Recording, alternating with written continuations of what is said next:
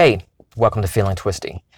So the past few days I've been pondering this question from my own exploration and understanding, and maybe in a way to help to talk to others about it, my own family members, when they ask me this.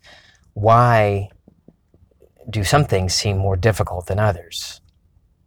And I've talked about that before, and I've said there's no size doesn't matter. In fact, I even had a whole podcast about it, about that we imagine size, that there's different mass to problems, that some things are more massive than others. But I wanted a clearer understanding, a clearer answer, or just from my own self. So last night, as I drifted off to sleep, I was thinking about that. Why does it seem like, why does it seem like I'm needing something else, where I'm getting close to my objective? Certain things that I've imagined keep feeling like they're just out of reach, that I'm close, but I have this feeling, and this feeling I've noticed I've had for a very long time, that I need to study more. I need to hear one more lecture. Let me read one more of Neville Goddard's books, or maybe Mr. 2020's got the right answer for me in the Facebook group or on one of his podcasts. Maybe the answer's right around the corner. And I didn't realize that's what I was imagining until I started to notice in the last couple of days, and about myself, that I'm imagining it just out of reach, that I need one more nugget of truth to really get it. You know what I mean? I just need something else. I must not have all the answers. There's just one more thing I need, then I've got it. I've got this. So I went to bed last night thinking about all that. And I woke up this morning after a dream where I was at the base of a mountain, and standing in front of me were two men. Now, the way they looked, they were dressed like, one of them reminded me of Gilgamesh. Gilgamesh, is that his name? An ancient Babylonian story. Oh, hell, now I don't remember if it's a Babylonian story. Anyway, something from thousands of years ago. That's the way they were dressed. But one man just looked worn out and awful. The other man was the one speaking to me, and he said, "You're me, but you're acting like him," pointing to the other man, the man that's worn out and haggard. And I said, "Who is he?" And he said, "That's Sisyphus." He said, "That's Sisyphus. You're acting like him." And I woke up. Now, you may know who that is, Sisyphus. I had an idea. I had read about him before. In Greek mythology, Sisyphus was a king of Corinth, I think. Anyway, in the story, he is wily and sneaky and tricks Hades into letting him go. So he keeps trying to escape death. But Zeus finally puts his foot down and sentences Sisyphus to eternity in hell, rolling a boulder up a mountain. And he strains and he works at it, and he gets that boulder up to the top of the mountain. And just before he can get that moment, that tipping point, that moment where it's downhill, he loses control of the boulder. It's too heavy, and it rolls back down. And he goes back down to the bottom of the mountain and starts the process all over, almost getting to the top, almost getting to that point of, that relief. And as soon as I woke up, I thought, well, that was a clear dream. A lot of times, my dreams, and I think everybody's, there's a whole story behind in a dream that our own consciousness weaves to tell the story. But there's a jet of truth in that story that may not have anything to do with the particular characters, or it might. But it's not always a literal thing in the dream. And I like to explore. I like to look up symbols and think and ponder what certain things or what that message is, that feeling I got as I awoke from the dream. And I enjoy doing that. And usually if I just think about it and just ponder that message, that feeling I had coming out of the dream, something that was said in it, or imagery, it usually comes up later within a day or two. It's like my imagination brings it out in some other form, what that dream was telling me. But this time, it was like, well, that's pretty clear. I'm acting. I'm not him. I'm this other man.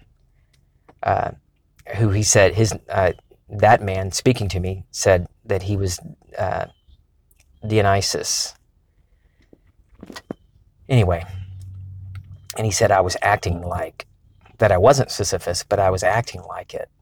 And it rang so true to me as an answer to my question to myself about why does it seem like it's so difficult? And it's not. It's not difficult at all. I'm only acting like it is. I'm acting like it's work and it's effort, and I'm rolling that boulder up the mountain. And I get to the top, and because it hasn't manifested yet, it hasn't come into the 3D world, the physical world, whatever it is I had wanted, that I'm still applying all this effort, this push and pull, this war, this battle with this boulder. And then it falls back down. I give up. I get to that point where I must be doing something wrong. Something's not right. I need one more bit of truth, one more thing, one more sentence, one more lecture. The truth is that I don't need one more lecture. You don't either.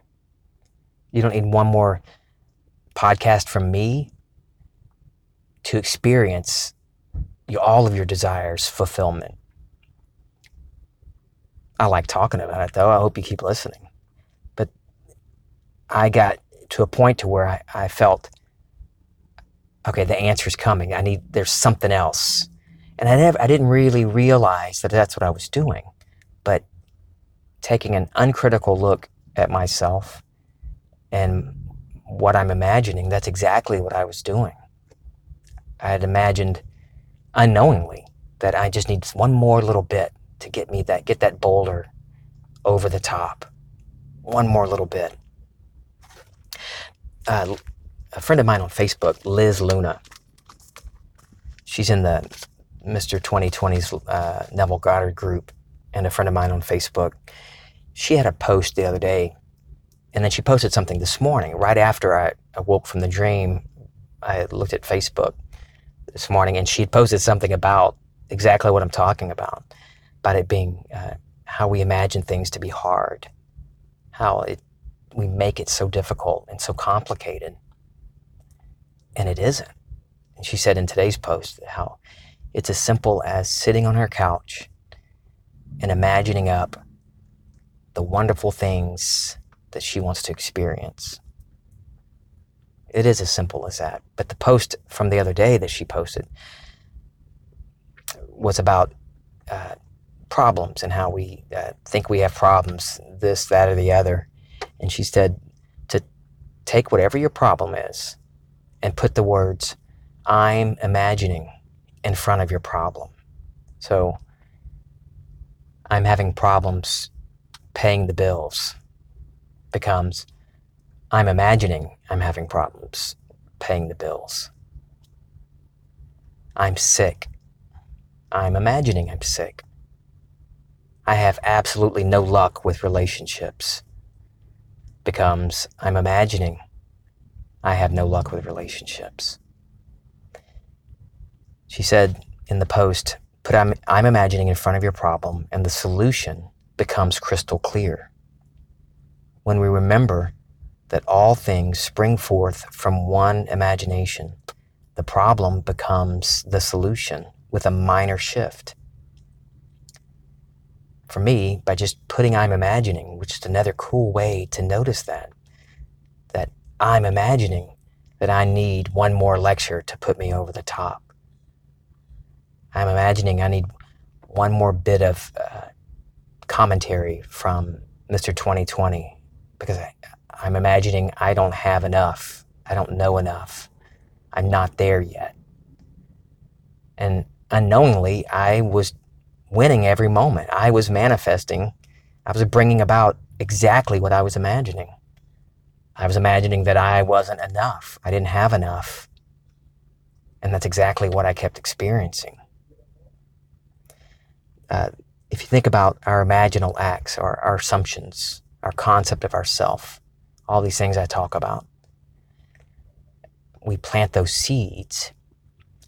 And each seed, just like in a plant, a tree, a shrub, the pattern in that seed, it's all everything needed to produce that plant, to produce that tree, is in a pattern inside that seed. And the same thing with these imaginal seeds that we plant. There's a pattern. And we don't have to mess with the pattern. Everything needed to fulfill that desire is in that seed that we planted in our imaginal act. We don't need to worry about the how. We don't need to have effort and struggle and war like Sisyphus struggling to put that boulder over the mountain. It's already right there in the seed. So the middles are the ways and means, the hows, aren't our concern. We plant that seed and we know it's planted. It's already true. Then we live in the end thinking from our wish fulfilled, that it's done, already true. And whatever needs to be done, we will be navigated to that, and those around us in our world that will help bring that about will be navigated to us. Everything that's in the pattern of unfoldment will come about without us having to force it, without us having to worry about the how is it going to be done. I love that. One thing for me, I've noticed if I'm worrying about a choice, should I do this or should I do that? Should I say yes or no? If I'm confused, then I've gotten bumped out of the state of my wish fulfilled. If I'm confused about a choice, then I'm not dwelling from the wish fulfilled. That's a great sign for myself, for me, when I notice that I've gotten bumped, that I'm not living in the end. And each one of us, I'm kind of changing the topic a little bit. I want to talk about our individuality. I believe that we all have the same God, the same Jesus, Vishnu, Shiva, Brahma, Allah, whatever the name is, Source, Supreme Being, the Great Ooga Booga, whatever you want to call it, that is within all of us. That is all of us. And even though we are one, there's a oneness. Well, not a oneness, we are one. We're just experiencing this world as individuals. But we never lose that individuality. I never stop being me. My Mike-ness will always be here. But I will continue to awaken to the God within me, just as you are. This span of time or the next turn of the wheel, it doesn't matter. We all will eventually awaken to the God within us, this absolute knowing of the oneness of all. So there's no rush. I feel no need to proselytize, to witness to people about this, I don't feel a need that they have to do this, because we all will eventually. No rush. That's what we're here for, to experience this. And so we would not have been made individuals. We would not have come into this earth as individuals without a reason. And we're not going to go back to the oneness, to the one, losing our individuality. what's the point of that if we lose it? Amanda Yellett, she is on Orrin Parker's Find the Good News with Orrin Parker, episode 39. You should give that a listen. I'll put a link to Find the Good News in the description of this episode. But Amanda is also a fan of Feeling Twisty. And she mentioned, and I'm paraphrasing what she said, but she says, we're all characters in this grand play, playing our parts as we walk each other home. Oh, I love that. And that's exactly what I was talking about, this individuality. That my Mikeness will always be here, but my awareness will expand, and so will yours. Not your Mikeness, your Bobness, your Jonesness. We're all just walking each other home, regardless of the name you give to God, to Allah, to Brahma, Vishnu, Krishna. The names, they don't matter. It's the being within us, the being that is us, that we all will experience. All right, guys, this has been fun. I love you. This is Feeling Twisty.